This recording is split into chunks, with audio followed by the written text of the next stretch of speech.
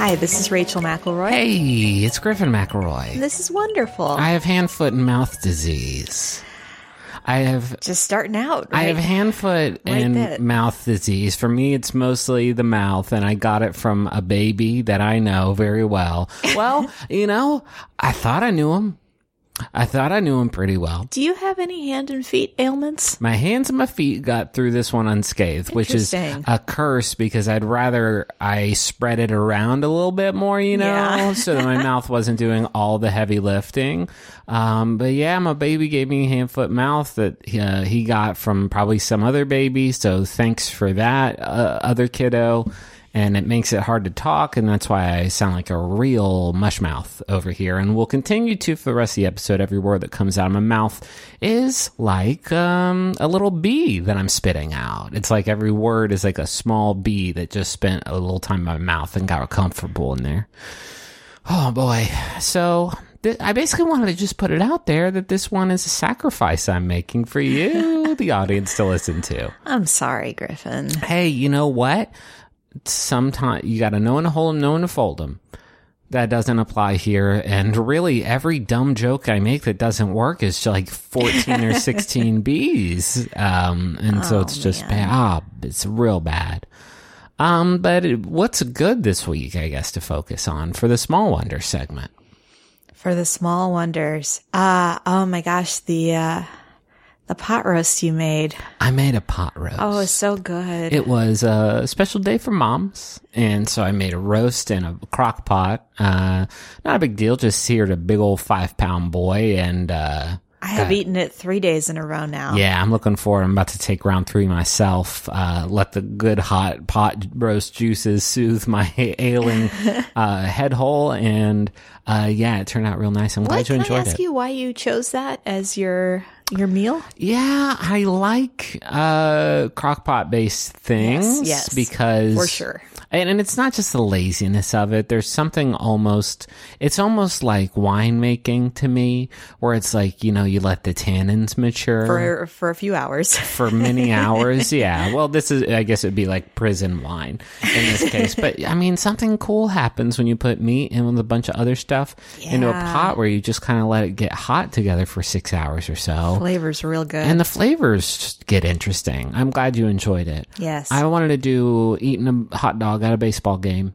Oh, man, that's another good one. I'm a red-blooded American, and there's just something about eating one of these hot dogs at a baseball game that really does it for me.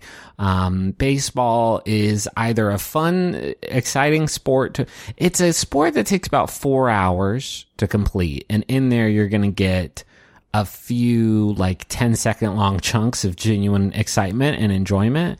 And the rest of the time, I recommend, if you've never gone to one of these baseball games, is to fill that time with hot dogs. Yeah, I do want to eat constantly when I'm at a baseball game. It's because there's not much else to do. I do enjoy every baseball player's walkout music, though. I feel like I'm getting a little window into their soul. There was a dude for the Round Rock Express, which is the local Austin minor league team, whose walkout music is China Grove, which I think is a Steely Dan song, if I'm not mistaken. I am mistaken. China Grove is from the Doobie Brothers. Oh, okay.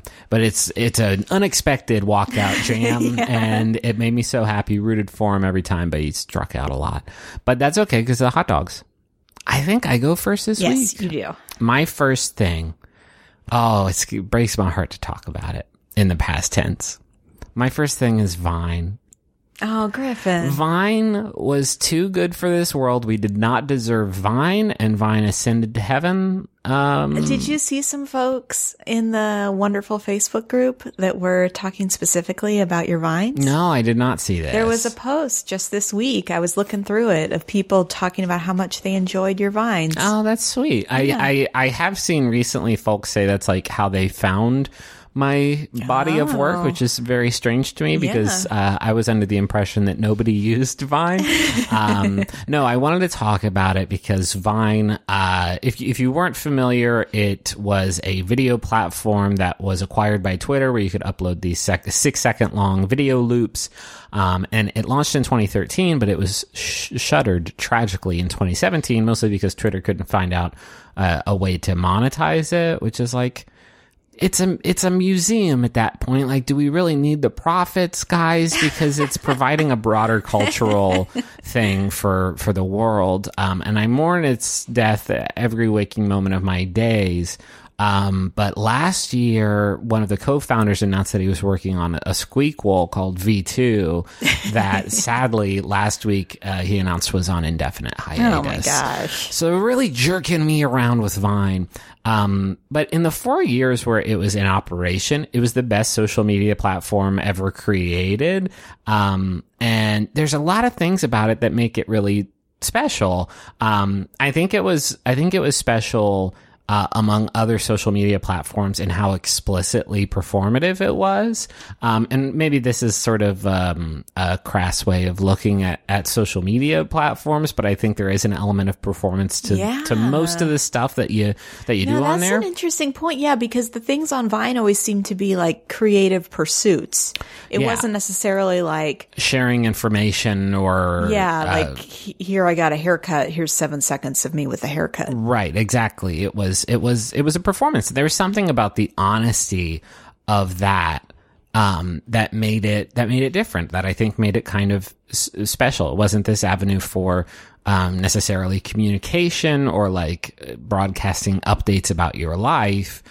It was like a small stage, and it was competitive in a way, because people saw how other people were using this, not just a platform, but this like new medium, and then tried to do bigger and funnier and more clever stuff with it. And being like on the ground floor of that and watching it change and grow over those 4 years was really exciting. And for when it was alive, it was the platform that I used the most, far more than Twitter and Facebook. For comedy specifically, I think Vine represented something really, really neat. Because we're like a long form platform like YouTube or whatever video, Facebook video, whatever, represented like a sketch or a scene or like a stand-up set. Vine was just a single joke. And I think there's a way of reading that as like a condemnation of like a reflection of our attention span in the modern age when we're using online social media. But I think there's another way of looking at it, in that it's just a different thing. It was in, and you do the thing and you get out. And so for comedy, like, there are jokes that were on Vine that only worked on Vine because they were 6 seconds long. Well, and I think too, it's like the equalizer, like, pretty much, as far as I know, everybody used their phone to do Vine. So right. it wasn't like there was this big differential between people depending on the equipment, or, with YouTube, you can put a fair amount of investment into your equipment. Yeah. Whereas when Vine's on phone, like, everybody's kind of on the same playing field. Yeah. And so like a lot of like the best Vines were people just like shooting at themselves on their phone. I think there were a lot of Vines from like visual artists and stuff who weren't necessarily doing comedy. They were doing like cool visual shit with their 6 seconds and playing with the loops, and there were people who did comedy and visual art stuff together in a way that was really, really successful. But there, specifically about comedy, like there was I tweeted a video from him earlier this week. There was a Vine user named Gabe Gundacker, who is a comedian who did a series of Vines called Guy Who Likes Music that I've shown Rachel many times. And the premise is just, it is a man who doesn't know what music is. It is his first time discovering what music is. And so he's like pointing at the corner of the room, like, I like this, the music. Where is it coming from? The green, the green or the black? And he's pointing to like a house plant and a speaker. Oh, it's coming from the black. I love that. And that joke, if it was a Saturday Night Live sketch, would be fucking terrible. And I cannot tell you how many Saturday Night Live sketches throughout its history I have seen that would work better as a Vine. Basically a Vine was just one joke that they're like, all right, Lauren says we need 4 minutes of this. And it's like, oh, but you got about 6 good seconds. And so I think that there was something inherent to Vine where it was just like, these are things that wouldn't work anywhere else. It's because of the fact that they are constrained to just 6 seconds and then you're done. And as a creator of Vines, I thought that Vine was like kind of a powerful learning tool for like honing your comedy, because one of the most important things I've learned from like making and editing podcasts all these years is that one of the best things you can do to improve the quality of your content is to prioritize a respect for your audience's time and attention. And that was a pitfall that we fell into a lot starting out. Like every second of your podcast or video or whatever that you spend not doing something entertaining is whether that's like a long pause or a bit that you perform that you know wasn't necessarily very good, but you leave it in anyways just to pad out the time, is a second of your consumer's time that you're just like wasting. And at scale, if you have a lot of people watching your content, that's a lot of seconds that you're just kind of flushing down the toilet, and that accumulates really, really quickly, and it reflects so poorly on the content you create. Meanwhile, if you hone it down until it's just the good stuff, then people don't know about the bad stuff that you did, or the pauses that you did, or the you know suboptimal stuff that you did. They just think like, oh well, this is really great. And Vine, with Vine, there's nowhere to hide. Like it is explicitly an exercise in concision, and it's one that I found very, very valuable while it was still active. And so I don't know. I am so sad that Vine is gone. I'm very sad that V2 is apparently indefinitely canceled and probably won't come back. And that makes me so sad, because the people who liked Vine loved Vine, and it had such a diehard audience, and it had a community of creators also who have like kind of gone on to do other things. But it was strange that for 4 years there was this cult of personality of Viners, and those people were so established, and now like there's, I think about it. You used to watch, like we would watch Vines together at night, and now we're watching like tasty videos and like flipping through like craft videos to try and scratch that same itch. I'll tell you though, craft videos are getting there. For Rachel and one of our favorite pastimes, this counts as a small wonder, is watching craft videos from Facebook channels, especially like life hacks that are just, we watched one where somebody took some fucking rubber out of a keyboard. They dismantled the keyboard and took the rubber underneath the keys that are like the padding, and then they cut it into a square and then hot glued that onto a cup. And it's like, why'd you do that? And they're like, now my cup has rubber on it. We watched one last night with Legos, and it was all about the different ways you can use Legos, and pretty much all of them were like, you can glue a Lego onto another thing. You can glue it onto a keychain or a tie clip or a, and now it has a Lego and on now it. The Lego's just on it. Vine was better than any of this. Yes. Because like Vine wasn't really a social media platform. It was a short form entertainment channel featuring content that did not exist and has not existed since it was on and there. you're somebody that, part of your job at Polygon used to be producing like unique video content, and now that you have left that job, I know I need the Vine outlet. Something. I need V3. This time for sure. I am sad that it's gone, but Vine still lives on in like compilation videos that are on YouTube, and I watch these several times a week of just the best stuff. Not out of pure nostalgia, but because it's like it's a different form of entertainment that I enjoy that doesn't exist anywhere else on Earth. What is your first thing? My first thing is a TED Talk. A TED Talk? A very specific TED Talk. Okay. It's called Why You Don't Like the Sound of Your Own Voice. Now, hold on a minute. You don't like the sound of your own voice? I didn't used to. Until we started doing this podcast? Until I got used to it. Oh, okay. So this is a PhD candidate at MIT, their Media Lab program. It's Rebecca Kleinberger. And she gives a talk about the different voices we have and why there's a disconnect between hearing your voice on a recording versus how you hear it in your own head. So the different voices is normal voice, sad voice, angry voice, and Michael Caine. I think those are the four everybody has. So there's the normal voice, angry, sad, and then Michael Caine. There it is. Why do we fall Master Bruce? Are you telling me that was the first impression you ever did, right? Was Michael Caine or no? That's the only impression, because everyone does it. It's one of our four voices. So go ahead and do your Michael Caine now and just say, why do we fall Master Bruce? How bad I am. No, it'll be really good, please. Give me something to say. Why do we fall Master Bruce? Oh, it's going to be good, folks. Buckle the fuck up.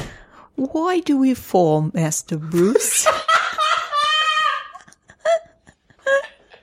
I felt like I had it with Why fall. do we... No, you lost it at fall. Are you kidding? Cane. Why do we fall, Master Bruce? Like we had Muppet Babies, some people Michael just Caine. want to watch the world burn. No, the voices she's talking about. I love you, by the way. I didn't mean to make fun of your Michael Caine. It was very good. No, I knew what was happening when you asked me to do it. I knew where we were going. So the different voices are the outward voice, the inward voice, and the inner voice. Okay. So the outward voice is the voice that you hear on your podcast that you do. Yes, exactly.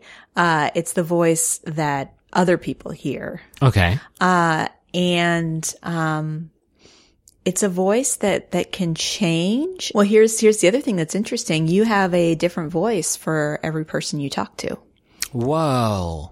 Sorry, were you talking to me specifically, or was that sort of the royal No, you? Everybody. Okay. That researchers can hear differences in your voice when you're talking to your spouse or a parent or a sibling or a boss, for example. A child is the one that gets me really bad because Henry has started to really enjoy watching videos of himself, and I will watch them and hear myself talking, and I'm really trying not to do like baby voice stuff because they encourage you not to do that. They encourage you to just like speak with your regular voice because it helps with speech development and stuff. But sure enough, man, it's just like, are you playing with the water table? Oh, is it the squirt gun? Oh, my buddy.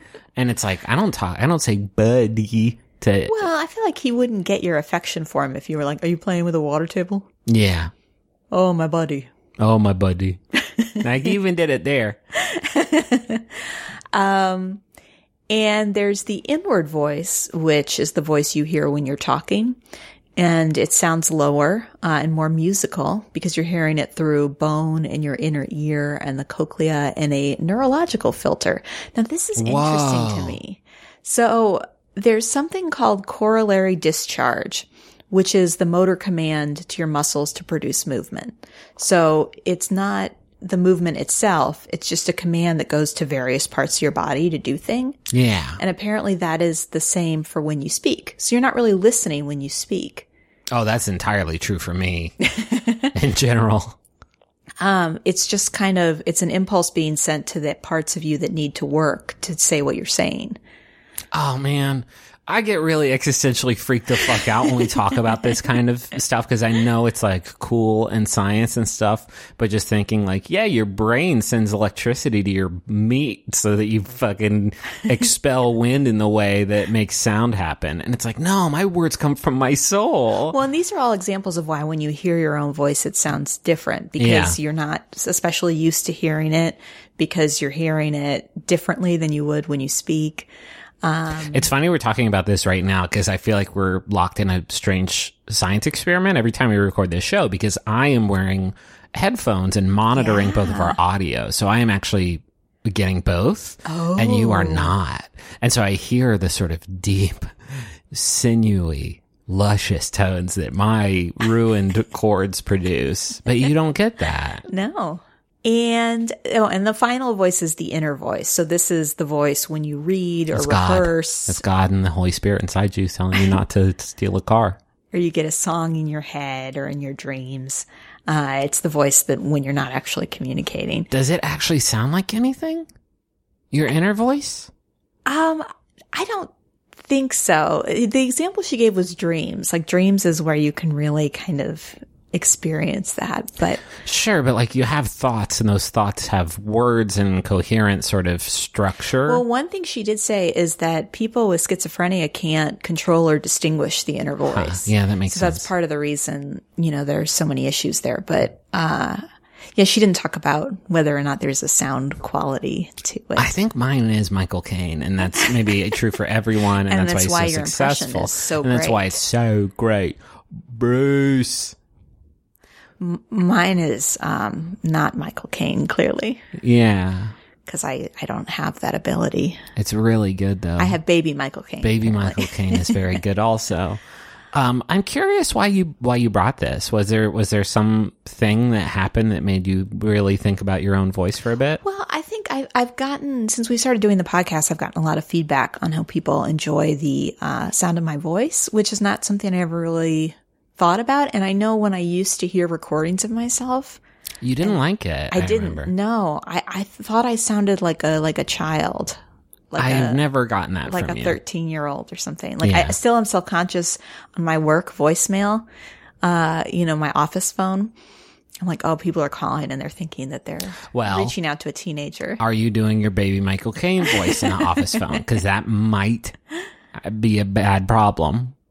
Well, there's a certain thing that I have to be careful about. Have you heard of up talking? Yes. I feel like sometimes I'll do that, especially on like a voicemail message. Like, hi, this is Rachel. Please leave a message and I'll give you a call back. I think that people who criticize people for up talking and vocal fry and stuff like that are basically just sound pedants who are the fucking worst. I see Jesse tweet people who tweet mean things at NPR folks like all the time. And it's just like, chill the fuck out. They sound how they sound. If you don't like it, go listen to something else. Otherwise, huff my duff. He says that. Exactly.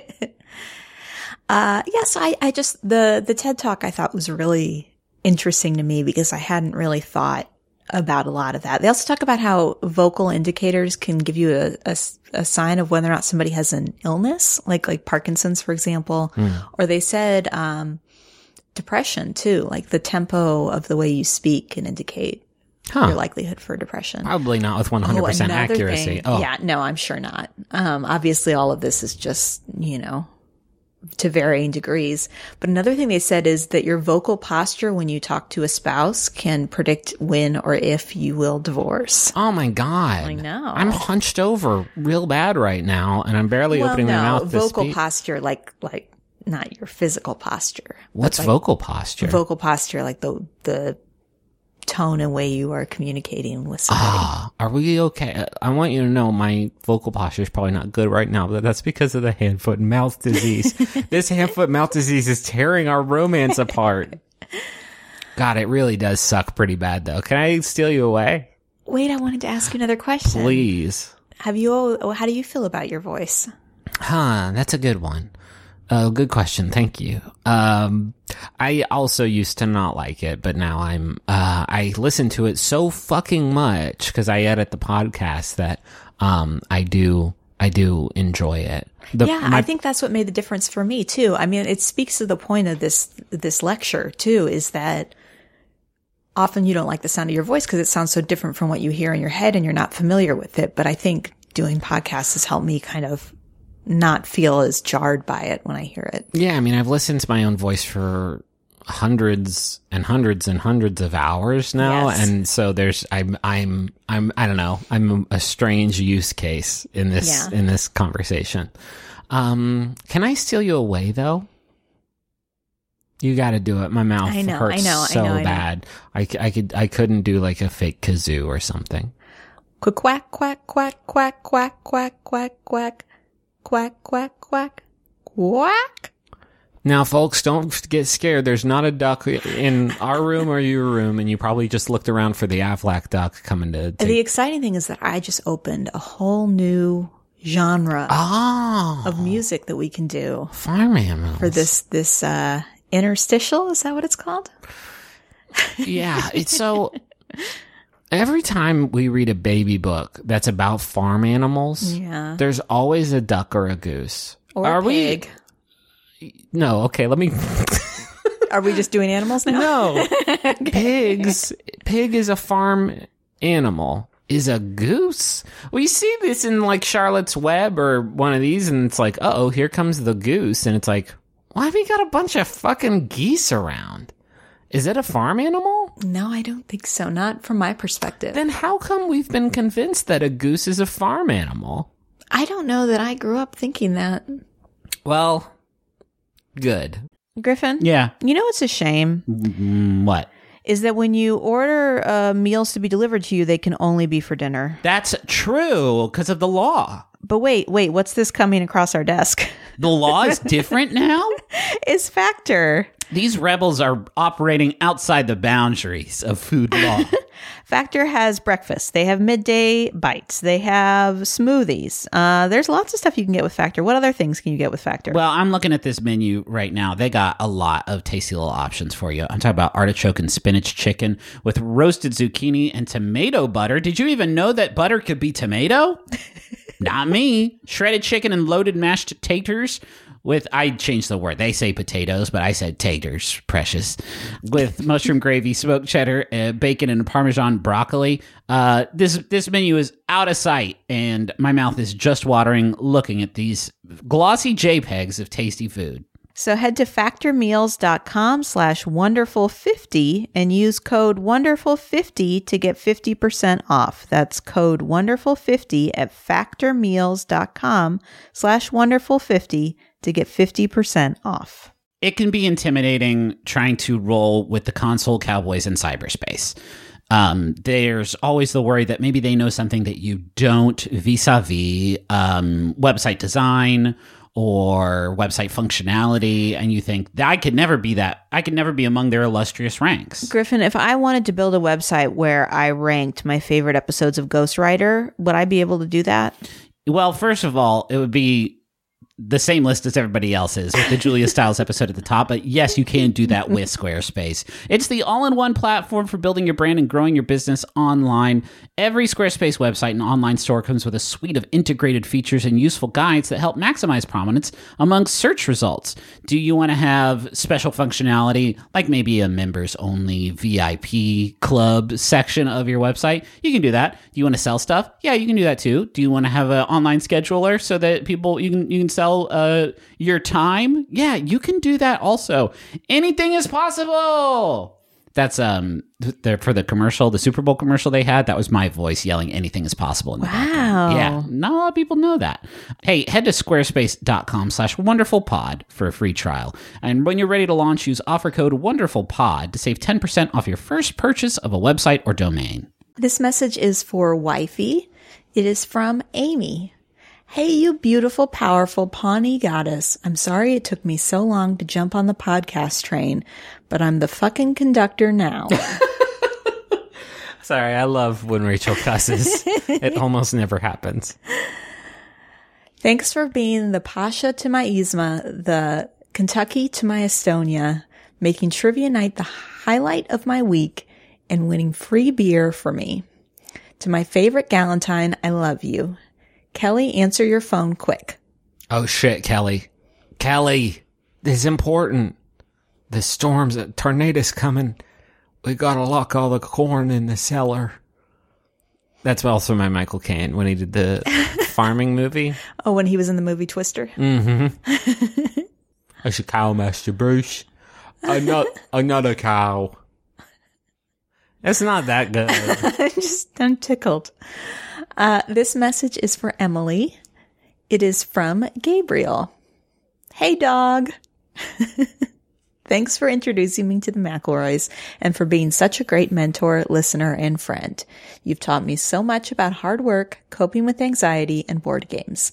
Wish you many happy years with your amazing wife and adorable pets, and hope the earnestness of this message didn't make you too uncomfortable. I will appreciate that message gave me a chance to say dog, which is not something I usually say when I refer to people. Yeah, not really since Randy Jackson left American Idol do we all have sort of the ability to say dog. Well, you definitely say dog. Yeah, I guess so, but that's because... You do a lot of, hey, dog? Well, I carry Randy deep in my heart. I carry his heart. I carry it in my heart. Were you a member of the original Dog Pound? No, I came on when Philip died. God. Is there a dog in a car at a bar on the street? Yay! I'm Allegra Ringo, a small dog owner. My dog Pistachio howls when she's excited. And I'm Renee Colvert, a big dog owner. My dog Tugboat tips over when he's sleepy. And we co-host a podcast called Can I Pet Your Dog that airs every Tuesday. We bring you all things dog. Yes, dog news, dog tech, dogs we met this week. We also have pretty famous guests on, but Legs, we're not going to let them talk about their projects. No. Just want to hear about those dogs. We don't want to hear about your stuff, only your dogs. So join us every Tuesday on Max Fun. Can I tell you about my second thing? Yes. My second thing is a video game. And I hesitate to bring video games on this show because I know it can be a bit alienating to folks who have not played them before, like yourself. Like me, particularly. But I only want to do it when a game does something like fascinating enough that I think it can be sort of appreciated by someone who doesn't maybe have interest in games. And so I wanted to talk about a game called Undertale, which I don't know if you're familiar with. I've played it like a dozen times since we've known each other. I remember you playing it, yes. I saw somebody in the Facebook group recently with an Undertale themed graduation cap design, and so I was kind of inspired to talk about it from that. So it's a game from a developer named Toby Fox. It came out in 2015, and it's since sort of appeared on multiple platforms. A Switch version is coming out very soon, which is exciting.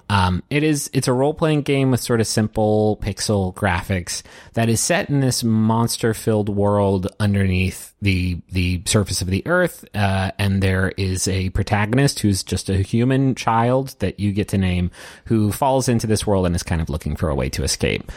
What the game does that is very, very cool that not very many games do is it's not just about going around and killing these monsters as you try to find a way out of the world. It turns them into characters themselves. And so while you may fight, some big ice bird monster thing, later on in the game you may see them sort of at a bar off their patrol shift, just kind of hanging out.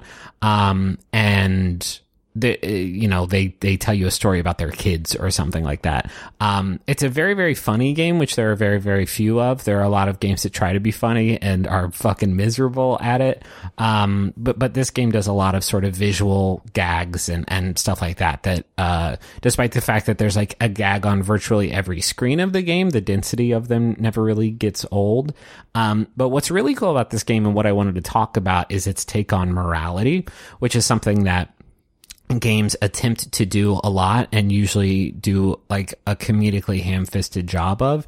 It made me think of one game that you and I did play together is the Walking Dead Telltale adventure game series, which I think did a fairly good job of giving the player sort of these decisions, not because it dealt in black and white morality necessarily, but rather that it put you in extremely bleak and stressful circumstances and then had you make one of two very, very bad and painful decisions. Yeah, exactly. Which was, I don't know, we played through the first series and really, really enjoyed it. And then by the second series, it was just like, okay, this is the 15th time I've had to decide which character is going to get eaten by zombies and which one's going to survive. And so the shine came. I will say I appreciate that because my inclination a lot of times when playing games where there are choices and one is clearly the right choice and one is clearly the wrong choice my inclination is always to pick the right choice just because I'm like, trying for some invisible approval. So right, that's what I wanted to talk about is that games do this are you good or are you evil idea a lot. There's role-playing games like Mass Effect from BioWare, BioShock, a bunch of games that do this. And they are almost always preposterously like black or white. Like you come across a wounded soldier. Do you want to kill them or not kill them? Or, oh, there's an old woman who dropped their wallet. Do you want to steal it or you want to give it back? Yeah, or exactly. There's a little girl full of magic energy. Do you want to save her or consume her power in some way? And like the thing with that, that sort of the Walking Dead games stepped around by making it not black and white, just like bad or bad, is that when you approach a decision like that in a game, it carries very little weight because like you said, like I wanted to be good and so I just did the good decision every time. Or if you're playing through the game and it's like, I want to get the dark side Sith powers in this Star Wars game, so I'm just going to make the bad person decision every time. It doesn't carry any weight. You're just doing it for mechanical reasons or just to be consistent. And in a lot of ways, that decision's already made for you. What Undertale does that is so cool and so cleverer than you would expect from a game that looks so like simple with such like fairly rudimentary art and stuff like that is it does not allow those decisions to ever be easy. So if you want to be good, if you want to get the good ending and be a nice person the whole way through, it's not as simple as choosing like don't kill. You actually have to work at it a little bit. If you're in a fight with a monster and you want to spare them, you have to like figure out what they want and then give it to them. Sometimes you'll be in a boss fight where they won't allow you to walk away like peacefully. They want to fight you. They want one of you to kill each other. And when you're locked in a circumstance like that, how do you find the peaceful resolution to it? And the answer is like work. It's hard. It's mechanically very difficult. Like you have to survive the fight long enough to find the peaceful solution. And it's never really explicit. It never really shows you. It plays with that video game expectation of, well, I'm going to either make the good decision or the bad decision to get the good guy points or the bad guy points. So much so that it never really tells you like, hey, you can play through this whole game without killing anybody. It's kind of up to you to figure that out. And once you start trying to do it and challenging yourself to do it, you start to want to do it. And then all of a sudden that decision does have weight. The idea that like, I have to work really, really hard and make the game actually more difficult for myself by refusing to ever hurt anybody. Yeah. And so when you finally do accomplish it, it's like, that was my decision and I worked for it, not because of some silly reason. It's because I wanted to do it. And the same goes for actually the inverse of the game. There's a version of this game where you can play through it without killing anybody, and it's very hard, and you have to figure out ways to get around these sometimes like violent monsters who just do want to kill you. This is something you do a lot when you play games. Like I'll see you play games a lot and you'll like try and get through the game without like murdering. Well, I did that with Peacecraft for World of Warcraft, which was really fun and interesting to do. And that idea is kind of baked into Undertale. There's an inverse though, where you can kill absolutely everybody, and it gets pitch black. It gets genuinely like upsetting and troubling. But again, it's not easy. If you just go through the game and every time you get in a fight, you kill a monster, that doesn't do it. You have to like actually go around the areas until monsters stop appearing. And then you've killed all of them. And then they don't appear in town because you killed all of them. It's really, really dark. But again, it's not, nobody ever says to you, like, you can kill everything if you just keep going through and don't leave an area until monsters stop appearing. So in both cases, if you want to get the good guy ending or the bad guy ending, you have to work at it and you have to figure it out yourself. And I think that is such a better way of handling morality in a game than like press X to shoot the guy or B to walk away. What's really cool is that Undertale's a fairly short game. It takes just a few hours to play. And when you finish it, characters the next time you play the game will remember what you did the last time. Oh, interesting. And that info that data doesn't get deleted if you like erase your save. It gets like deep in the files of your computer where they are very, very hard to access. You can't cheat your way out of it. So if you have a playthrough where you kill everyone, the next time you come back, there will be characters who remember what you did. What if you play through it a bunch of times like you have? Do they remember like every... Yeah, there's some cool parallel universe shit that happens in the game. Like it's tied into the plot a little bit. That sort of helps explain this stuff away. But it also means that every time you play it, you're playing through a parallel like shard of the game where you might see something you hadn't seen before. But if you go like the pitch black route and kill everything, then like folks never forget that. Yeah. And it's really, really cool. And again, like it gives gives the things you do a lot of weight. And it's just so like staggering. The first time I played this game, I wasn't expecting much from it because it didn't look like this, AAA polished game, but it is one of my favorite video games of all time because despite how like humble it appears, it does stuff with morality and the weight of your decisions as a player that I think no other game has ever done before. Also, the music is fucking great.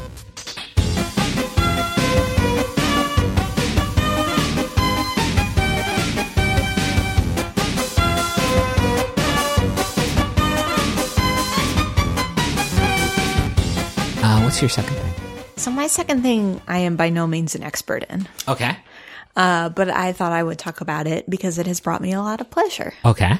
And that's manicures and pedicures. Yeah, let's talk about manicure pedicure because I don't know what that is. I got you one for Mother's Day and I was like, enjoy the foot scouring. I don't know. So there is like an unlimited amount of resources on this, depending on how deep you want to go. I am not somebody that has ever watched, for example, YouTube tutorials.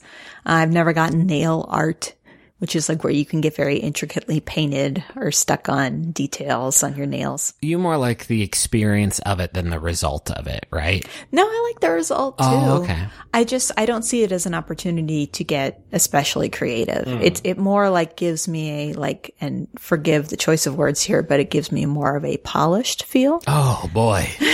Oh, yikes. I will not forgive you. You can't just say forgive me. I have to consent to the forgiveness, and I do not. The one of the research I did was more on kind of the history of manicures, specifically, because I thought it was kind of an interesting thing. And I don't know how we know all of the things that I was able to find. For example, a lot of what I found said that Cleopatra and Queen Nefertiti were big fans of the manicure. And I was like, how do we know this? How do we know this, y'all?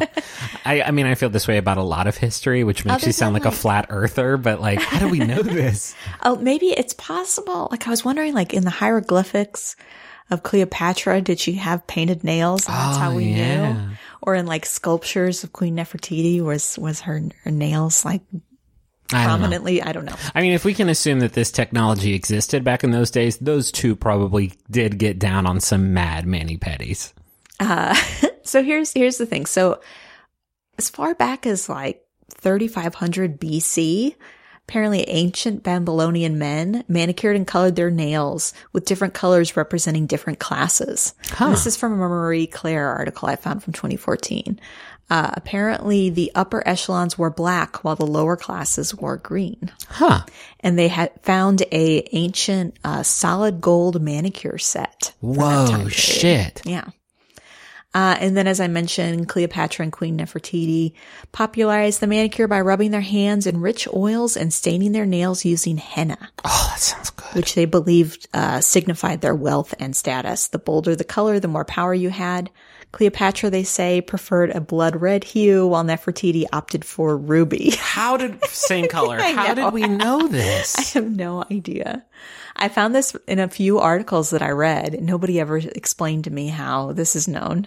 And then there's the Ming Dynasty's manicure. Oh, I bet they got fucking buck wild. Both male and female members had perfectly manicured talon-like nails. To add a tint, they mixed together egg whites, wax, vegetable dyes, and other materials to create different color varnishes ranging from dark red to black. Fuck yeah, that is the summer look. Egg whites all up on my nails in the hot sun. Fuck yeah. These little poached eggs that you peel off. Stinky, beautiful nail art. So the manicure as we know it today started in the 20s and 30s. Women began to color their nails using high gloss car paint. Well, that's one way of getting the job done, I suppose. And then in 1932, Revlon launched a groundbreaking polish that used pigments instead of dyes and was available at drugstores. In 1932? I know. It didn't really seem like a time for industrial expansion. Maybe Revlon. Or maybe like shit was rough and you needed something nice to look at. And it's right there at the end of your hand. Yeah, I mean, that's a fair point, because for me, I'm not somebody that spends a lot of time on my appearance. I don't really put effort into my hair and I don't really wear makeup, but like a manicure and pedicure makes me feel like put together. Mm-hmm. Like maybe the rest of this is intentional because my nails look nice. Yeah. And so I appreciate that. And I didn't get a manicure until I was in my mid-20s, maybe. It's not anything that I really grew up with, but I became interested in as I got older because it was like, oh, I look like a fancy person. Sure. You focus mostly on like the painting and design part of it, but there's a certain amount of like nurturing that goes into a good one too. Yeah. Yeah. And that's when I was trying to find the health benefits to see if there were any like advantages. Probably not a lot. No, I mean, they talk about the massage and the moisturizing and the circulation, and also, a good manicurist can notice potential issues. Oh, blast your bunions. Well, if you have like a fungus problem, for example. Oh, no. One of my friends was getting a pedicure and they actually found something on her foot that they thought might be cancerous, and she went to go get it checked out. So there. Was it? It was actually, yeah. She had it removed and now she's fine. Damn. But it was, you know, something that she might not have realized otherwise. Yeah. So there are benefits in that sense. But as far as like lasting impact to your nail health, I didn't find as much. I think there's also something to it. The same way that when I talked about massage, like just making a decision to do something nice for yourself. Yeah. Divorced from the actual act of receiving that is a form of self-care, like deciding that you are worth, you know, doing something nice for. Yeah, exactly. And I think the reason I appreciate it more than like a massage, for example, is that, you know, I can look down at my nails and it's like a little reminder of like, oh, that looks nice. You know, whereas a massage, honestly, like a few days after, I feel like the benefits have totally disappeared. I just get like 1 hour afterwards where I'm like, oh, my body's so sticky. I love it. My body's so sticky. My hair smells like mint. I did get a massage. Can I tell you what our friends are into this time? Yes. Alan says, I'm going to a convention this weekend, so I'm very excited about cosplay. Whether seeing your favorite character across a showroom floor, working hard all year to debut a new piece, and getting to hear people getting excited about your hard work, the ingenuity and passion that goes into the hobby fills me with joy. I love a good cosplay. I am really fascinated by the community around this because it's not anything I was familiar with until a couple of years ago, and now I feel like it's everywhere I look. It's so cool. It's like it's a way of artistic expression that also has a lot of ingenuity behind it. So like, how complex a character can you make? And seeing some of the things that people are able to create, like Overwatch characters like Mercy, where they've created full expandable wings out of like Amazon delivery boxes, is like, holy shit, is very, very cool. Hannah says, something I think is wonderful is flying on a plane over a big city at nighttime. Getting to see city lights bright and twinkling against the dark sky from the bird's eye view of a plane makes everything look magical and gives me such a sense of wonder. Like this too. Yeah, I almost never fly at night now that I think about it. I used to, because Chris Grant, my former boss at Polygon, who I worked for a decade, especially back in the AOL days, would only allow us to really fly on red-eye flights because, especially in the AOL days, we had about $30. That was like the budget for the whole site was $30 or $40. So we have to take red-eye flights. So I got to see a lot of bright lights, big cities at, 3 a.m. Here's one last one from Ian, who says, one thing I love is fixing stuff around the house. I can't do much, and it's usually very frustrating as I'm doing it, but the feeling of accomplishment when my shower handle works at the end of hard work is fantastic. Oh, man. Oh, it's my shit. Yes. I mean, it's not. I don't know fucking anything about anything. I know literally nothing. But when we had a pipe at our old house that came down from the attic into the garage. And I think it was our like AC units, like drippy guy. Yeah. Where like the water condensation would come off the AC unit in the attic, and then it would go down this pipe, and then it would empty out into nothing. It would just drip onto our garage floor. I don't know what the previous owners were doing. I don't either, but we put a cooler down there, and we just have to remember every day to go and dump the cooler out into our, which was probably bad. It's probably full of bad stuff. But then I went and I found a way I bought a hacksaw, and I bought some PVC pipe, and I bought some glue. With the support of the aforementioned Chris Grant, and I did the damn thing. So that was really impressive to me. And it took me a long time, and I did get extremely frustrated. But at the end of it, I was like, hey, I fixed this. I'm an adult. Yeah, I prefer when you work on this when I'm not at home, because if I am present. Oh, you hate hearing me get very, very angry at pipes. So angry. I had to go and buy like 3 different pipe cutting instruments until I finally went and bought a tool at Lowe's called like a pipe cutter. And I was like, I should have just fucking bought this. We also use that to trim branches later. I've used that pipe cutter for so many things. Anyway, that's the episode. Sorry that I've been talking out of a very narrow aperture of my open mouth the whole time. I promise I'll be back up to fight and wait next week. And I hope so. God, I hope so too. This is a very mysterious illness for adults. Yeah, we're not supposed to get it. The age is supposed to shield me from some things, but apparently I didn't get the memo. It doesn't help that I try to eat our son's toes so much, and that's probably Well, you've also worked from home for over a decade. I have no immune system whatsoever. That's an excellent point, Rachel. Thank you. And thank you to Maximum Fun for having us on the network. You can go to MaximumFun.org and check out all the great shows there. Shows like The Greatest Generation and and stop Bullseye. and Bullseye and stop podcasting yourself and a lot more at MaximumFun.org. Thank you to Bowen and Augustus for the use of our theme song, Money Won't Pay. You can find a link to that in the episode description. And you want to take us out with more Michael Caine? Say, like, thanks for listening, everybody. Catch us, the usual podcast stuff. Yeah. Thanks for listening. No, you got it. Thanks for listening to Wonderful. Oh my God. No, keep doing it. It's good. Join us next week, Master Bruce. All right. Money won't pay. Working all day. Money won't pay. Working all day. Money won't pay. Working all day. Money won't pay. Working all day. Money won't pay. Working all day. Money won't pay.